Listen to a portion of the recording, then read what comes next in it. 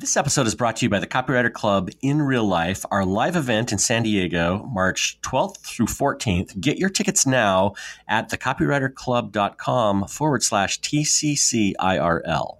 What if you could hang out with seriously talented copywriters and other experts, ask them about their successes and failures, their work processes, and their habits, then steal an idea or two to inspire your own work? That's what Rob and I do every week at the Copywriter Club podcast. You're invited to join the club for episode 164 as we chat with copywriter and podcaster Glenn Fisher about becoming a direct response copywriter and writing a book about it, what it takes to write good copy, his writing processes, the mistakes he's made, and what he thinks the future of copywriting looks like.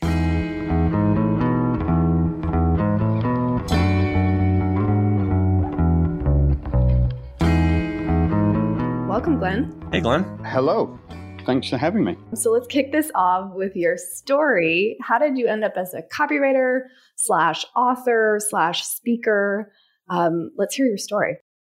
Cool. So it's we'll break it down into parts. As is the case with most copywriters, I got into it completely by mistake.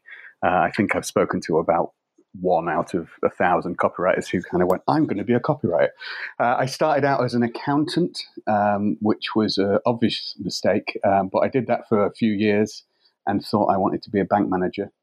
I've never met anyone else who, as a 15-year-old kid, wanted to be a bank manager, but that's what I wanted to do. And I was kind of going along on that path for a while until something snapped in my brain and went wrong, or maybe right, depending which way you look at it. And I figured I wanted to do writing in some form. So I ended up, I knew I couldn't just kind of walk into a job and go, hey, I'm a writer now. Would you mind employing me? So I went back to uni. I was probably about 22-ish, something around that mark. Went back to uni and did a creative writing course, a degree here in England. Did that, and then I come from a very small town in the northeast of England where they barely can read, let alone write. So I had to move to the big city, to London, and get a job. And I applied for as many writing jobs as I could. Anything that said junior writer, I applied for. And the only place where I managed to get an interview, let alone any response, was a company that at the time I had little to no idea who they were or what they did. But it was a company called Agora, which many of your listeners will be familiar with, especially in the US. And they had an office in London. I applied for a junior writer job and got the job.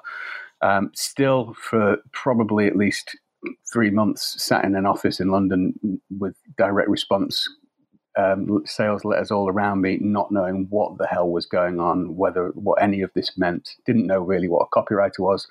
But obviously, as you guys will know, having entered that world, I'd kind of very luckily struck the jackpot as far as learning to be a copywriter goes. So it's purely chance that I kind of discovered copywriting, got this job at Agora, and then from there, obviously, I was very lucky that at the time when I joined the company, I have no idea of dates and stuff. I kind of lose track after this, but it was a time when Bill Bonner, the owner, and Mark Ford or Michael Masterson, depending on how much of the backstory you know, they were actually in England at the time, and they were training the UK writers.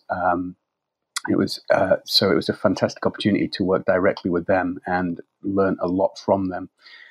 Worked at Agora for about a decade directly, and then more recently went freelance. Still write letters for Agora, but also wrote the book, and that's where we are now. So that's how I became an author. And then once I had that, it was kind of, right, well, I'll start speaking and do that kind of thing, and then do a podcast. And then I'm a bit of a workaholic, so I just keep doing more and more things. But I think that's how I got here, and I want to do it in a shorter way. I tend to ramble, so you'll have to stop me. Rambling's always good. Before we get to the book and the speaking, the podcasting, those early days as you were learning from some of your mentors, what were the kinds of things that Mark and others were teaching you? And I'm asking this because I think a lot of copywriters who listen to this podcast want ideas of how they can get better faster. Maybe they're starting out. They want to know the first resources that they ought to be looking at. So what did that look like as you were learning the skill of copywriting and more precisely direct response copywriting?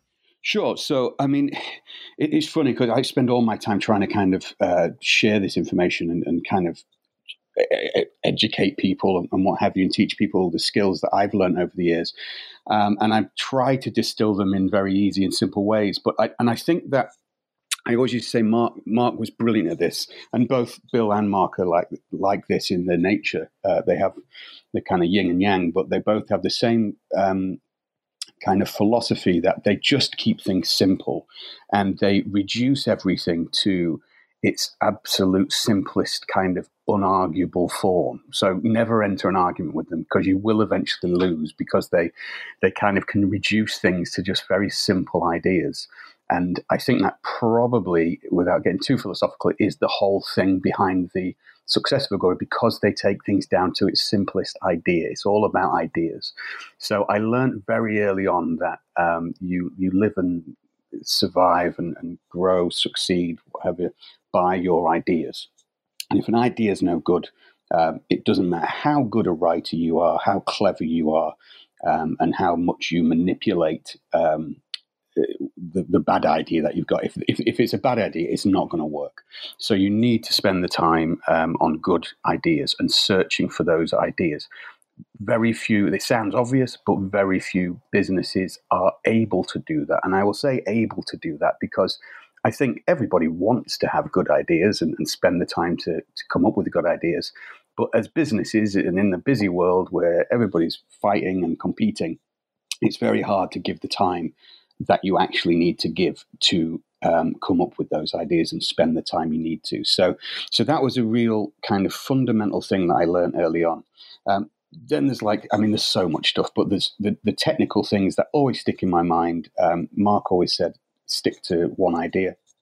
And it's one of the simplest pieces of advice. It's one of the hardest to follow. We naturally want to go off on tangents and do things and add more depth and all this kind of stuff. But sticking to one idea was a big thing.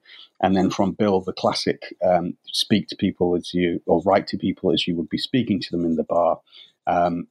Those two pieces of information, if you can talk about a very simple idea, very simple language, there's nothing really harder than that. So it's all about finding the idea and then just expressing it in a very simple and effective way. Obviously, I could go into the nitty-gritty. There's the 4 U's and 4 P's and all this kind of stuff. But really, it's just about finding the idea and then expressing that in its simplest form. Can we dig deeper into that and talk about how to find the great ideas and what your process looks like for finding great ideas to the point where you're like, oh yeah, this is it? Sure. That's the number one hardest question in the world. But I've asked it a lot myself. And the thing that's I still sticks in my mind now, actually, it's a good friend of mine. He still works with Agora in London, in one of the offshoots there. And when I asked him about it, a guy called Nick, he said one of the best ways to find good ideas is to spot the bad ideas. So you're kind of whittling out the bad ideas. You can usually spot when something's not right. It's harder to go, that's a winning idea, we'll go with that. But so first of all, get rid of as much chaff and crap as you can. Then for my process when it comes to generating an idea, I think one of the biggest things I've learned over the years is that the best way to be weird, be out there, and be free with your ideas. Just kind of jot as much stuff down as you can. Keep thinking, and this is a cliche number 306, but think outside the box. Like, just say as many mad things as you can. Connect one old idea to something new, something strange. Just keep writing as many ideas as you can down. And then once you've got them, just ask as many people, try them out, test things. My partner, Ruth, bless her, because she's kind of the main wall I have these days while I'm around the house. I will just be constantly saying, oh, did you know this or this? Or what about this? And she's just going, what are you talking about, Glenn? Like, stop bothering me. But so I'm always trying to kind of test things and try things out with people around me. And I think having that opportunity to do that, it's not very, well, it is quite practical, but it's not really like the golden secret to finding good ideas. But you've got to test people out. And one of the things I encourage people to do as much as possible is test out your ideas on people who aren't necessarily involved in the business that you're writing for, say. So everybody, like if you go into a room of Agora trained copywriters, everyone there is going to have baggage, and they all want to kind of prove that they know, oh yeah, I see what you're doing with that. Yeah, I'd maybe do this. You want to go in with people who don't really know anything about it and just have a natural gut emotional reaction to it and go, don't get it. Or, yeah, I like that. Or tell me more. And it's that natural reaction that you're looking for as much as possible. Or where you kind of need to learn to spot people's reactions to ideas, I think. So this is a really different direction, I think, but you're based in the UK, we're in the US, and the kinds of ideas that we see between the two countries seem to be very different in a lot of ways. And my sense is even with a company like Agora, which in the United States is very in your face and pushes a lot of lines that occasionally even make some people uncomfortable, maybe we don't see that quite as much in the UK. Would you talk just a little bit about the differences between the cultures and how that impacts copy, especially where you're writing, across the pond? Sure. It's a funny one, this, and I've kind of spent many years trying to figure it out and truly understand what the differences are and whether that's actually my own bias of going, oh, well, we're British and we wouldn't react to such things. And sticks in my mind is I went to see Tony Robbins speak in London. There's a big arena there called the Excel Arena or building kind of thing. It's like thousands of people when it's at capacity. And I thought, right, Tony Robbins for me is like almost the ultimate expression of like American in-your-face copy, like personified. He's going to go out there, he's going to kind of have you all stood up, shaking your shoulders and pumping your fists and all this kind of thing. I thought, well, there's no way stiff upper lip British people are going to go for this, like no chance. Anyway, we were working with the organisers and we got some tickets and went down and saw it. And I was just gobsmacked by the thousands of what you would assume was stiff upper lip British people absolutely going for it, fully on board, like just absolutely with everything he was saying. And I think with more modern people like Gary Vaynerchuk and all this kind of stuff, that American brashness, of course, you're going to get that natural British reaction of like, oh, well, that's a little bit too far. But I think there's still so many people that are engaged with that. So that's always been like my kind of like, devil's advocate, maybe there isn't any differences. I think like when you're telling the way you tell the story, the way you present an idea, maybe there's going to be some differences there. So just in the nature of the language, the way you in America, you basically it's built on the American dream, and everybody believes they have the right to achieve greatness. In Britain, in England, it's kind of the opposite. It's like, actually, well, we shouldn't, we don't deserve to have that. So we'll just sit here and stand in the queue and not kind of push forward. So there's, in the way you tell it, I think that's slightly different. And in that natural belief of actually I can achieve something, I think that's much more natural in America than it is in England. That said, and what I'm kind of getting to is I'm more inclined these days to believe if the idea is strong enough, if the concept behind it, if what you are actually selling, if what you're trying to get people to engage with is sound, if it is interesting, if it is unique, if it's useful, then it will translate, be it in America or England. We've seen letters like The End of America, which I'm sure everybody's familiar with. That translated to the end of Brazil, the end of Australia, the end of Britain. It worked because it had a fundamental idea behind it that was easily adaptable. You had to do the nuance, so it was a slightly different argument. In America, I think it was about the debt kind of thing. We had to adjust that slightly in the UK, but the idea was so strong that it naturally translated. It was just the telling was slightly adapted. So I think if you go back to ideas and first principles, it's the same. It's just how you tell it and the voice that you're using. So it really comes down to tone of voice, I think, more than anything. Okay, because you mentioned Tony Robbins, I can't overlook that.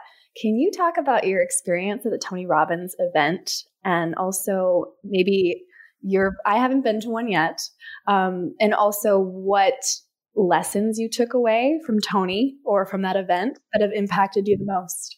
Sure. Well, in fact, I use that experience to open my current talks because when I became a speaker and started doing these, speaking to people and kind of having to talk for an hour or something, I sat there and was like, right, how do I suddenly realized how much I could talk and how much information I had to share. And I thought, well, how do I distill this down into like an hour or half an hour or whatever? And that comes from when I went to see Tony Robbins. He came on stage, and the first thing he did, he kind of went, guys, I've only got 3 hours. So there's no way I'll be able to tell you. And me and my boss at the time, we kind of sat there and was like, 3 hours? No one talks for 3 hours. What are you talking about? And he was like, sometimes I'd talk for 24 hours, 48 hours, blah, blah. I was thinking, get real. That doesn't happen. Anyway, 3 hours into him, and he's still at full flow. And he's kind of, his shirt, he's wearing a jacket and shirt, and his shirt is sweating. And it's slowly reaching from each armpit to the center of his chest. And I said, when that sweat patch meets, then I think he'll be finished. But that whole idea of the fact that he could talk for so long and share so much information is stuck in my mind ever since. And I think actually now, well, actually fair play, because you can when you're trying to share that much stuff. So I was interested by that. I've always been respectful of anyone who can get up and talk and hold a crowd. And I'd seen, I think before that, I think one of the best speakers I've ever seen is an old school guy. I think he's still going, I'm sure. Alex Mandossian, is it? He did a great talk. I saw an AWI event one year, and he was fantastic. And I just like speakers, and there's something genuine about the way he engages the audience. And I thought, well, that's fair enough. It's not necessarily my cup of tea, but he had a lot of qualities that I thought were good. There's a comedian in England called Lenny Henry, and this is a really weird thing, but it just always sticks in my mind. But he was like quite an out there presenter on TV. And I saw him interviewed once, and they said, how do you kind of engage the audience in the way you do? Why are you so interesting? And he did a thing where he just went up to the camera, held the camera that was filming him, and kind of moved his head around the camera. So kind of breaking that fourth wall and speaking to you and just kind of shaking you out. And it was so engaging that way. And I think Tony Robbins was the same in that he kind of could break that down. So my takeaway from him is just to kind of go turn everything up and just believe respect the fact that you're the one that people have come to see and go for it. But it was interesting. It was weird. What actually happened, because we were far too British, about 3 hours in, when we were like, we need to get out. This is going to go on for ages. So when he kind of got everybody to stand up and kind of maybe raise their hands in the air or something and cheer and say, I am the mightiest or something. As everybody did that, we ducked and ran between everybody's legs and ran out because we could only take so. You didn't walk on the hot coals. No, we didn't. He was talking about that, and again, you kind of sit there going, "Get real." That's not a thing that happens in real life, is it? And then it's like, no, he does. And then I did that intro at a talk I did in London recently, and someone came up to me afterwards and was like, "Oh, I've been to one of Tony Robbins' goal things, one of his retreats." And I was like, "Oh wow!" So you know exactly what I mean when I was talking about things. And she was like, "Yeah, that's exactly what they do." So I think it's like any kind of spiritual belief, religious kind of thing. If you have faith in what they're doing, then that's fine with me. That's cool. And he has a system that he's kind of worked out, and it works for a lot of people. Yeah, it's interesting that you mentioned that because we recently were at another conference that had some almost quasi-spiritual elements to it, and it seems like at least in the live version, speaking and on stage, that there's this craving for meaning that some of these events maybe fill. And that probably also translates to copywriting as well. A lot of what we write gives meaning to, brands or experiences that without good copy, it's not really there. Yeah, I mean, it's funny. I spend all this time kind of in this world and like analyzing copy and all this kind of stuff. And there's a love-hate relationship like the entire world has with advertising. Like I was listening to something today where a chap's saying how much people hate advertising and they hate the industry. They've got ad blockers and people don't like seeing it. And we were in London recently getting the plane, and Ruth pointed out kind of like we were coming back from Japan and would not really notice the advertising while we were out there because it's not quite as in your face. Whereas if you're on the London Underground, there's adverts everywhere and what have you. But I do remember there being like a study that said that people actually prefer to see some kind of interaction rather than just blank walls. So it's this weird world where you kind of think what you do as a copywriter is sometimes negative. It's like, all right, you're in advertising, you're selling things people don't want. But actually, 9 times out of 10, people do want this stuff. And as long as it's a good product that you're selling, then what you're really doing is finding a way to kind of confirm people's views and reassure them that the thing that they want to buy is a good thing to buy. I always flashes to mind John Ford, another great copywriter, always. He was the one who brought the idea to me that you can only really confirm what people already believe. It's very rare that you can change people's minds, so that when you're writing copy, you should be trying to confirm people's already held opinions and beliefs and support what they want to hear. So that always kind of sticks in my mind, that really we're kind of supporting people's ideas and giving them reassurance.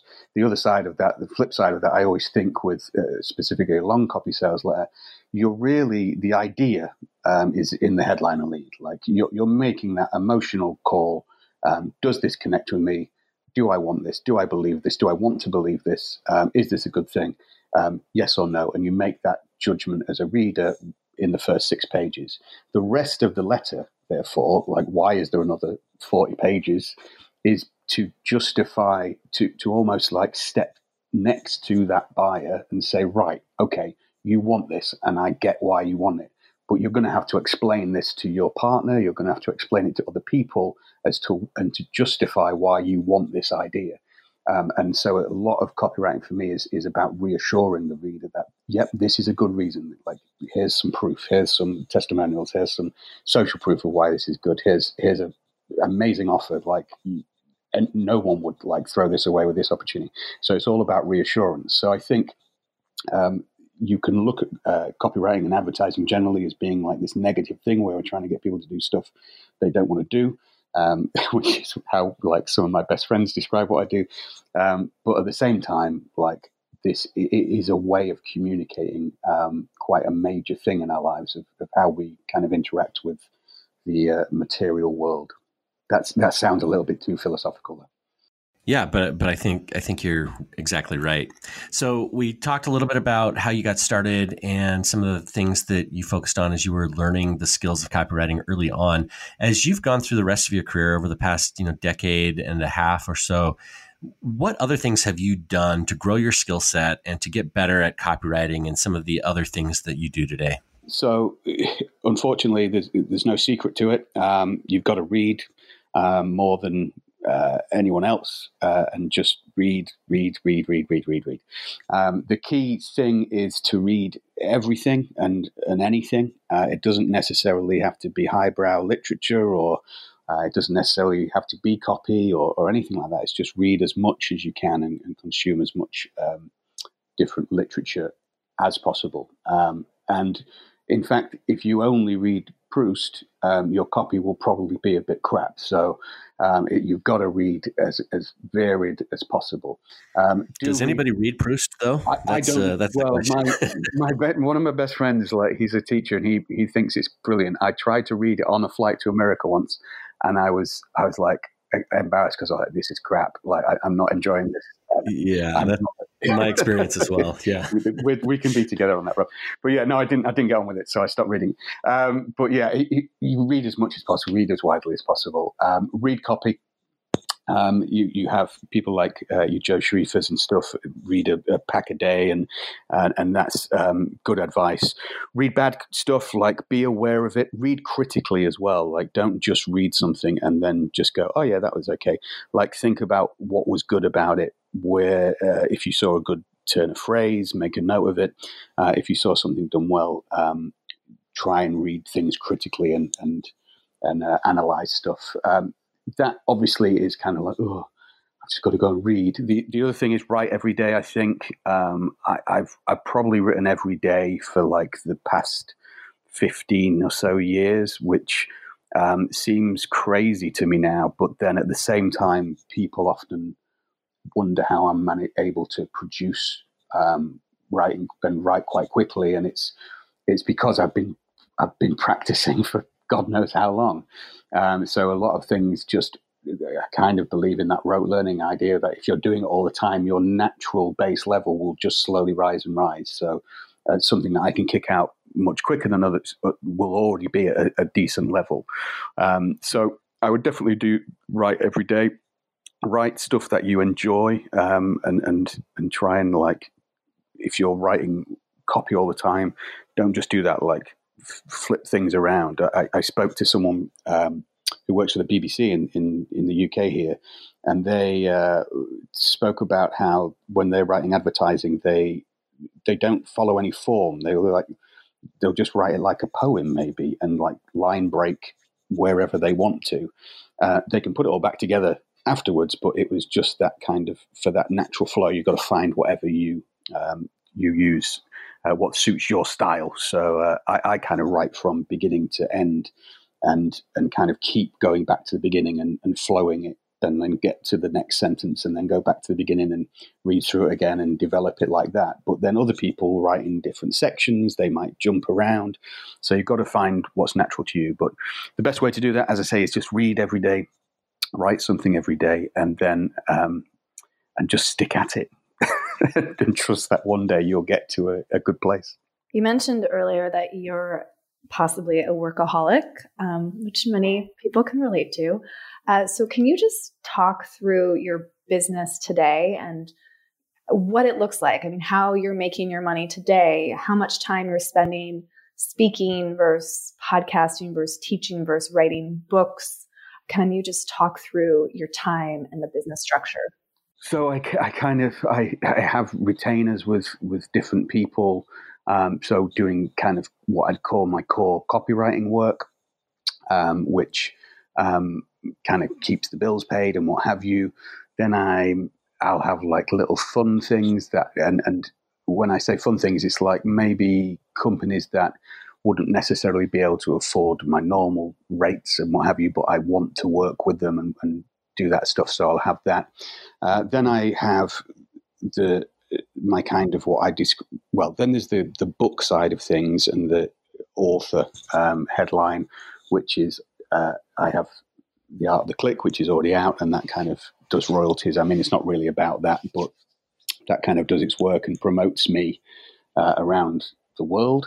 I was going to say around the place, but it is around the world. It is some people in Mexico was raving about the other day, which is lovely. But that's I'm kind of trying to write the next book at the same time, so trying to find a little bit of time to do that each day. But then I love talking to people about copy, and that's where the podcast came from.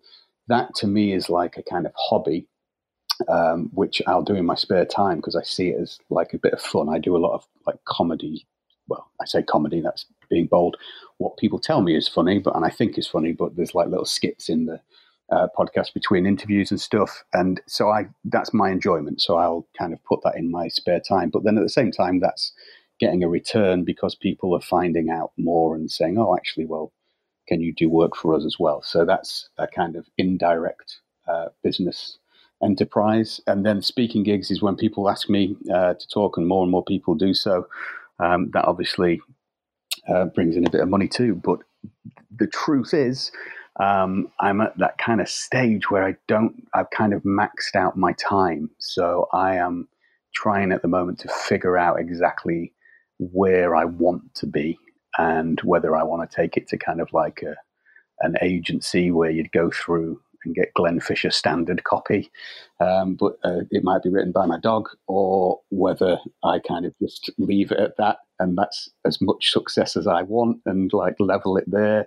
So it's a bit weird, and I'm still trying to figure that out. Like I was talking about getting an assistant, and that seemed like the most preposterous thing in the world, because I just see myself as this little guy from Grimsby. So I'm just at that stage now, trying to figure it out. The way I get round doing that, and the way I manage to produce what many might look at and go, how do you produce all this, is that I made a decision, and it was one of the big lucky things about working with Agora, was that I knew early on, when I changed career from being like an accountancy person to a writer, I knew I needed to love what I did. And I do love every aspect of my of what I do these days, whether it's doing a podcast, writing copy, and kind of finding people's voices for them and all this kind of stuff. So I enjoy doing it. So as much as possible, I try and make sure that stays that way, and not start resenting things, because that's when you get into trouble. Yeah, you say you're just a guy from Grimsby, but you've written a book that has gotten attention from a pretty amazing cast of other copywriters. You know, Drayton Bird and Andy Maslin and Vicky Ross. They've all said really nice things about your book. So I'd love to talk more about your book. What was the catalyst for writing it? And talk us through the process of putting all of that stuff together. Yeah, ego was the main catalyst. No, I always very nice. Yeah, I always knew I wanted to kind of write books and stuff, and that's ultimately the kind of aim of why I became a writer. I always wanted to just kind of write fiction and become the book reviewer for the Guardian newspaper here in England, but unfortunately not many people can do that, and that's not how it works. But I knew I always wanted to do a book, or books rather. But what was interesting, and I told this to someone else, because I hopefully it might kind of give people pause for thought and kind of look at things differently. But I always thought, like, when you wrote a book, you had to like write your magnum opus. Like, right, I'm going to sit down and it's going to be Ulysses straight off. We're not mucking about with like the portrait of narrative. We're going straight into like my masterpiece that everybody's going to be like, oh my God, that man, look what he's created. And I thought like that for quite a while about like the whole idea of writing books. Like, and I actually deferred going to do a master's because I just didn't feel as though I was ready to write like a book or do anything like that, and went to work. But then also over the time, whilst I was learning all this stuff, I obviously discovered the world of copywriting and marketing, and seemed to have a natural knack for it. And so you say about the kind of how did the book come about? I suddenly realized, hang on a minute, I'd been kind of writing little blogs and stuff for quite a while, and then they started adding up, and I kind of could see this a book in it. I was like, well, actually, I think you've almost kind of got a book with all this stuff that I've been writing. So I kind of collated all of that stuff together and saw where the gaps were, and was like, right, well, actually, you'd need a section on this. And it just, I kind of scrambled it all together and kind of went, right, there's something there. That is enough content for a book. Then I went and put a proposal together with the publisher here in the UK, Harriman House, and that was really useful for me in the sense that they challenged me. Like, I could have just self-published it. I've been publishing books for Agora and stuff in the UK, but I wanted to have that confirmation from someone who didn't know who I was and was like, no, this is a book that you should publish and it's worth publishing. So I did this whole proposal, and that really pushed me to analyze how it was and how that book would look. Put that together, and then the editing process with the publisher, the editor I had there, was fantastic. Like, he changed the way I saw things, and I thought I was the writer, but he was fantastic the way he kind of broke things down and made it clearer. What became the book that is there now started out as just me jotting thoughts down and blogs. So that was a very organic way, and it was at some point it turned into a thing, and it was like, oh no, this is a book. And that's when I had to think, well, this isn't, yeah, it's not like my magnum opus. I feel as though I can write better books, but like this has a value and it's interesting. And I sent it out to obviously industry types and what have you, and they were like, yeah, this is really good.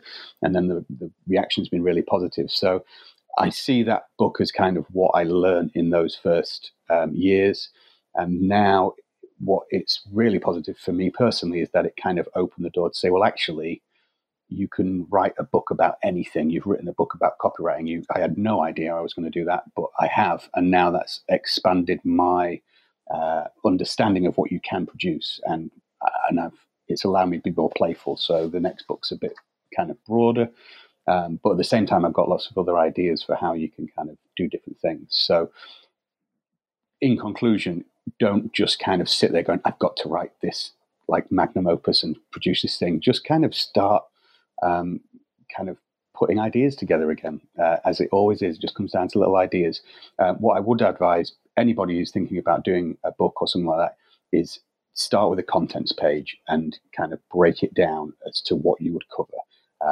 That the hardest thing is, anybody who writes long copy will know, is kind of trying to write 10,000 words is hard enough. Trying to write 50,000, you can soon get lost. I have no idea what my book looks like anymore. It's become too big for me to understand. So you need to have that contents page to see a natural narrative of the book that you can kind of hang everything on. That was probably the breakthrough moment for when I thought, yeah, there is something here. Is there anything else that you would do differently, or that you already are doing differently the second round, especially for copywriters who want to work on their first book? Are there any other mistakes we should avoid that maybe you made? Yeah, learn to spell. That would probably help. I'm a terrible speller for a man who earns his money writing. But the biggest thing for me was breaking it down into that content. So what I did this time was make sure I had that full like narrative laid out, and I've got like post-it notes for each section. Filled in this time, which I didn't before. I filled in kind of bullet points in each chapter of things that I want to cover. I researched on like it was on the job whilst I was doing it last time, because I was kind of doing little bits of the book at a time, whereas this time I'm kind of focusing my research more. So I know I need to find out this about that. So by having that content page that allows you to do that, you can go and be more focused on finding what you need to write. But otherwise, it's just a case of and write bits that if you're not feeling. It's the same when you're writing a long copy sales letter. If you're not feeling that kind of lead that day, if you're not feeling particularly creative, and you need that creativity really in the lead section or in the kind of headline complex, you might, but you're not quite feeling it, write the offer. Like, go and do something that maybe requires a little bit less creativity. That said, disclaimer, you should put as much creativity into every element of a sales letter, but there's different moments for writing different things, and I think it's the same for a big book. If you kind of know that you've got chapter 7 is going to be about X, and you know just exactly how to write that, go and write that before you've written chapters 1 to 6 kind of thing. The last chapter of the book that I wrote, the first one, was written on a plane to America, in fact, and that was the first chapter. So it's just about moving around things and kind of don't kill yourself just because you're stuck on a bit of a flow. Like I think it's a Hemingway tip was always to like stop in the middle of a paragraph when you finish your writing, so that the next day when you come back to it, you know exactly where to start and you're kind of straight into it. So always kind of just move around and give yourself the freedom to do that. Yeah, I think that Hemingway tip is a great one, unless you come back to your work and you can't remember even with half of the thought where you were. So be careful. I've done that. And I was like, exactly. What was I talking about here? Like, this is. So we've talked a bit about your writing business, about your book. You also speak on stage. You have a podcast. How have you leveraged, and maybe the speaking came first, I don't know, but how have you leveraged your book in order to, promote your podcast or get on stage more? Or what are the things that you're doing in order to share what you know on stage? as far as the book goes, that is one of the. It's probably like quite a barrier to entry to get it, like because it takes a bit of work up front to get the book. But as far as leveraging it as a promotional tool, and like let's put cynicism hat on here, it is an incredible tool to use. There's no doubt about that. I've made millions and millions of pounds for Agora and what have you in my copy there, and no one really cares. But as soon as you've got a book, it's like, oh my God, this guy's got a book. Like someone's approved him. So it's a really good credibility play, and it's a really good way to kind of at once like this sounds ridiculous, but like a mind dump of all of this knowledge and kind of go, oh, right, he knows what he's talking about. I work with clients now who have come to me because they've read the book and been like, oh my God, like this is amazing. I've never thought of things like that before. Could you apply that same thinking to our business and to our agencies and what have you? And that's been really positive. So it's produced a lot of direct, specific kind of copy work, which has been fantastic. What it's also done, though, is has raised my profile. So in the kind of social atmosphere, so I spend a lot of time on Twitter and all that kind of stuff. And having that there, it gives you so many options. You can obviously do your testimonial kind of things where you might run testimonials. You can do competitions regularly so that people can win copies of it, sign copies of it. You can take little pieces out of the book to promote and what have you. So it is an absolute wealth of promotional material. So I would advise people to do that if they're trying to market themselves as a copywriter, as a copywriting business. It's a very good tool to use. And I get clients. I've finally, like a long time after I should have been, like I've started asking people who contact me, where did you find out about me? And like I've now finally started to kind of put two and two together. But a lot of people go, oh, I read the book, or I saw the book, or I did this thing. And so it's been responsible for a lot of work, which is fantastic. One thing on top of that, though, what you can do is you've got to still, for me, I think you've still got to run with it and be there with it. So it's not good enough just to kind of go, right, there's my book, nice one, come to me. I'm always on Twitter. I'm always kind of trying to interact with people. I engage with people as much as possible. If you read the book and you email me, I will respond to you. I will talk to you. I will start a conversation. I think in the book, I do say this is the beginning of a relationship. Copywriting is changing all the time. So that book hopefully will survive for a few years and be valid, but things will change. So it's a conversation, and I see that as a great kind of way to open a conversation. If you read that book and you get on with it and find it useful, that means we're probably going to be on the same page on a lot of things. So it's great to start a conversation kind of knowing, I know this Glenn Fisher guy. I've read this stuff. I know he's on the same wavelength as me. And then that develops from there. So a really good tool. This is tempting. This is making me want to write a book now, Glenn. Do it. Do it. So we've talked a lot about your wins and, working at Agora, the book, speaking, podcasts. It sounds like you've got everything together and you've had a lot of success. Can we talk about some of the struggles you've had as you've grown your business? You mentioned one already, just that now you're kind of out of time. You don't have any more hours to give. So how do you scale at this point? Which I know you mentioned you're figuring out. What are some of the other struggles you've experienced as you've grown your platform and as you've grown your business? For me, this is like a massive thing, and you'll have to warn me if I get too kind of philosophical about it or whatever. But for all of the great success I've had and I'm having, I have enormous amounts of anxiety and all of the same things that I'm sure everybody listening to this has about imposter syndrome and worrying whether they're there, fear of missing out. Like if you engage in social media and then you're not on social media, you start getting panicky about that. You working freelance is a massive, interesting like nightmare. That's brilliant that you've got all this free time, but at the same time I'll be sat there if you don't respond to my email and I've sent you some copy and I don't hear from you for 2 days. I'm thinking that's it, it's all over, like they've found me out kind of thing. And then I get an email saying this was fantastic. So all of these things are a massive cause of anxiety and worry and stress, which everybody gets, and it doesn't matter. I tend to believe, I've spoken to a lot of successful people now in the advertising world, and I don't think that goes away.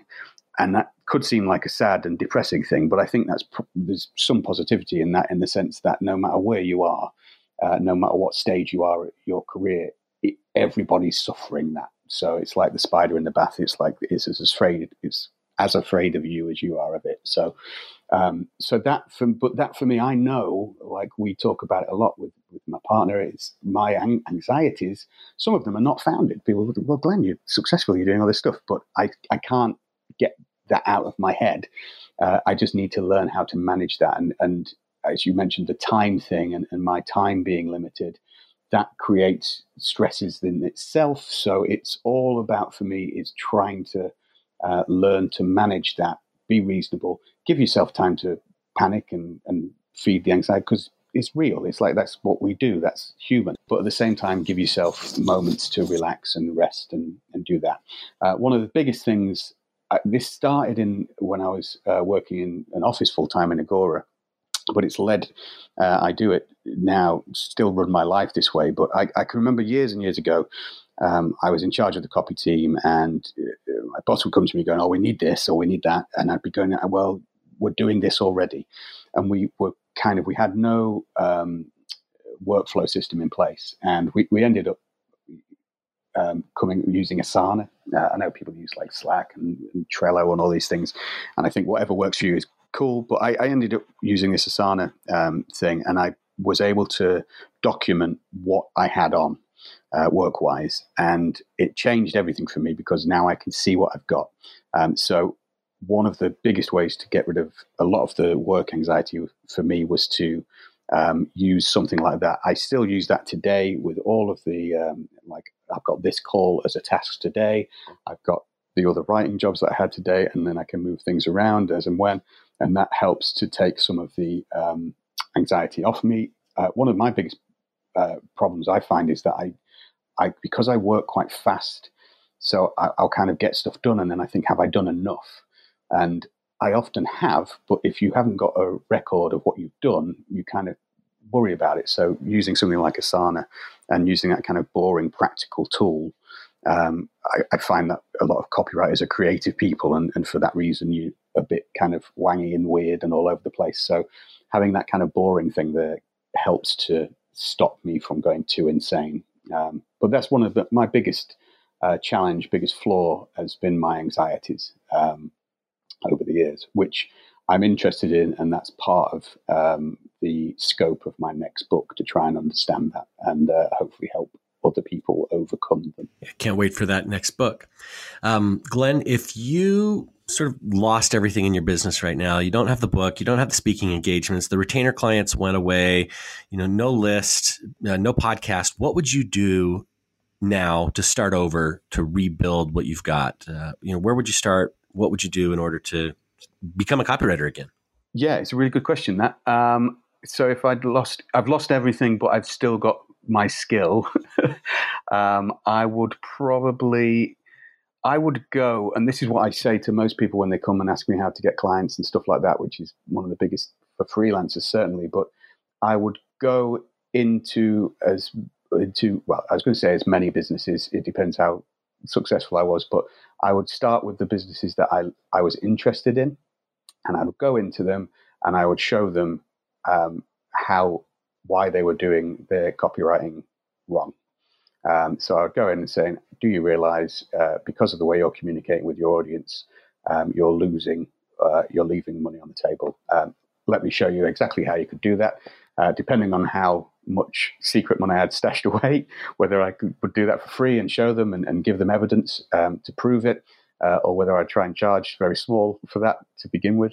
But I would go to businesses and show them how they can change. There is so many businesses in the world, I've come to realize, so much writing, so much copy out there that is produced by, I was going to say like nutters and robots, but it's not. It's just predominantly produced by people who haven't got the time to do it, and have got other skill sets. So if you're a business owner and you're really behind the product and you know the product, that's because you've got a skill to create that product. It doesn't mean you necessarily know how to correctly write about it and sell it.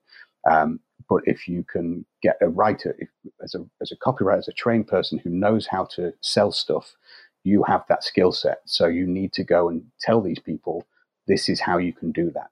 So I'd probably start with that.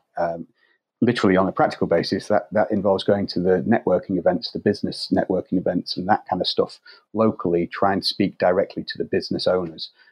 Despite, I mean, everyone listening to this is a copywriter or a marketer and knows about this world, but I'm sure it's the same in America. So many people don't. So many people don't even realize that someone writes the copy. And that's a massive opportunity for copywriters who need to make that start, carve their kind of niche out. So I would do that. I think that makes sense. Yeah. And it goes back to what you were saying earlier about reading daily, and not just reading books about copy, but reading the newspaper, reading magazines, and also looking for ads. When I'm reading magazines, oftentimes it's just to see really cool products or subscriptions. And I'm constantly looking at these products and like, oh, this would be a really cool client. Or you could make this a little bit better and the message a little bit better. So I think part of reading to learn and to learn about messaging and the craft of writing, it's also like you can find ideal clients just in the newspaper and magazines too. And if you've got we're talking from a desperate situation there, but if you're not desperate, if you've got the time, you can still just ask. You'd be really surprised sometimes by what you can get just by asking. And if you get rejected, that's fine. Rejection is going to happen all the time. Everyone gets rejected for jobs, for work, and that's fine. But just keep throwing ideas out there. Be as liberal as possible with your ideas. It's kind of, I'm figuring out my kind of top advice pieces, and I would say, you've got to trust your own ability to come up with ideas and your own brain to kind of renew those ideas and just keep coming up with new ones, and then give your ideas away. Let other people use them, because they will ultimately figure out that what they need are those ideas and they can't come up with them. So even if they steal one of your ideas, they'll be coming back for more, and that time you'll be prepared and charge a lot for it. So be generous with your ideas, because that's what separates you as a copywriter, I think. I wanted to ask you about one of your blog posts. It said, it was basically about why copywriters should embrace their competition. Can you just speak to that topic a little bit? Why should we embrace our competition? I've got a lady called Mary Ellen Tribby flashing in my mind at the moment, because I think I read years ago an NWI thing, or Early to Rise, or one of those old e-letters, and she was saying about the abundance principle and why competition isn't competition. And I think working in Agora taught me this as well. And the whole kind of, when you've got a list, a piece of data that you've got 10,000 people, they're going to be connected with. So if you're reading a daily e-letter, some of those people are going to be connected with the author, and whatever he or she says to buy, they will go buy. Some won't be, but they'll be connected with someone else. And if you can do a JV deal and get 50% from someone by selling through someone else who you're not going to sell with, then that's cool, because everybody gets paid. And that kind of principle, that kind of abundant principle, has always worked for me in all different areas. So even today, in the podcast space, there's this podcast, which is a copywriting podcast. There's my podcast, which is a copywriting podcast. There's other copywriting podcasts. You could say, oh, right, okay, well, we need to kind of not do this. Let's not get him on the podcast, because then other people are going to find out about that podcast. But the fact is, there is so many people out there. There is so many different angles for stuff that you're going to find different ways of connecting, and therefore you will reach different audiences. So I just spoke to a copywriter in Australia called Kate Toon. I appeared on her podcast, she appeared on my podcast, and therefore we have now both reached different audiences. Some people will want to connect, some people won't. So as a copywriter, it's the same for a job. If I'm busy right now, I might not be able to take on a job. I give it to someone else. That person then is busy another time, and they go, "Oh, actually, well, Glenn gave me that job, so I'll shout out to him." So I feel it's more efficient from a kind of economy point of view, but also, and perhaps more fundamentally, it's just a nicer way to be. If you see things as your competition, then it kind of gets tiring to kind of try and stay ahead. I like the idea of building everybody's tower higher rather than knocking everybody else's down. So you're by de facto the tallest. So it's just a nicer way to be, and I'm trying to be like that in my more mature later years. Yeah, that's great advice. So a final question for you, Glenn. Where do you see copywriting going in the future? What's next for all of us? I don't know is the answer. I think probably I don't know, because once you're in it, you can't kind of get that distance. I feel like it's getting weirdly a wider audience, and people becoming more and more aware of copy as a skill. I've kind of entered a little bit into the agency world here in the UK more recently, and it's interesting to see kind of designers and creative directors really rule the roost there, and the copywriters are not seen as they're kind of just like brought in at the last minute or what have you. Which I think is a mistake. I think it's a collaborative process, any piece of copy, no matter whether it's direct response, indirect, or what have you. So I think like raising the profile of copywriters is a good thing, and I think that will happen more as we go along. I can tell you what won't happen. So when people worry about AI and all this kind of stuff, like making copywriters redundant, I don't believe in that. I think you will never replace the need for emotional connections, and only humans can deal with that. So I don't worry about anything like that. I think you can actually use that stuff as a benefit, as a bonus, so that you can use the data that we collect from big data and from all this kind of stuff to understand more about the audience that was writing to, and use our innate skill to develop that. So I think there's plenty of work. The amount of like websites I land on that I need to rewrite, and I'm just like, what the hell jargon nightmare is going on here? It suggests to me that there's plenty of bad copy to be converted into good copy to keep everybody happy for quite some time. I think what will become more and more prevalent is the whole personalization stuff, and I think that will run out. I think people are probably going down the wrong. They're filing almost too niche and too personalized, and sometimes missing the universal emotions and experiences that we have that the great advertising really talks to. I think it's getting a little bit too kind of specific data based. I think it will zoom out a little bit more, but other than that, I have no idea. I'm along for the ride. We'll see what happens. All right, Glenn. So if someone listening wants to reach out to you or order your book, where should they go? So they can find me at allgoodcopy.com. It's probably the easiest website to go to. That has links to blogs and my podcasts and stuff. You can find the podcast All Good Copy just by searching on wherever you listen to podcasts. You can buy the book on Amazon. I think it's on the American Amazon as well, so you can get it there. Or you can go to Harriman House. It's available there. It's an audio book as well, and it's being translated into Chinese at the moment, I believe, if there's any Chinese speakers listening. But otherwise, you can find me on Twitter as well, at All Good Copy, which I spend quite a lot of time on there.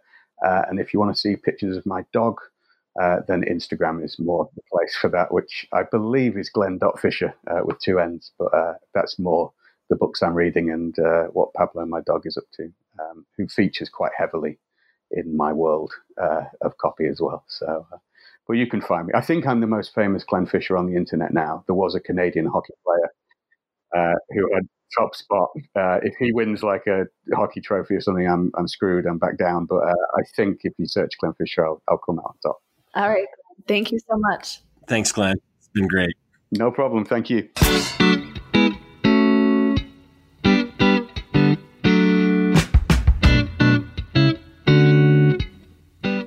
You've been listening to the Copywriter Club podcast with Kira Hug and Rob Marsh. Music for the show is a clip from Gravity by Whitest Boy Alive, available in iTunes. If you like what you've heard, you can help us spread the word by subscribing in iTunes and by leaving a review. For show notes, a full transcript, and links to our free Facebook community, visit thecopywriterclub.com. We'll see you next episode.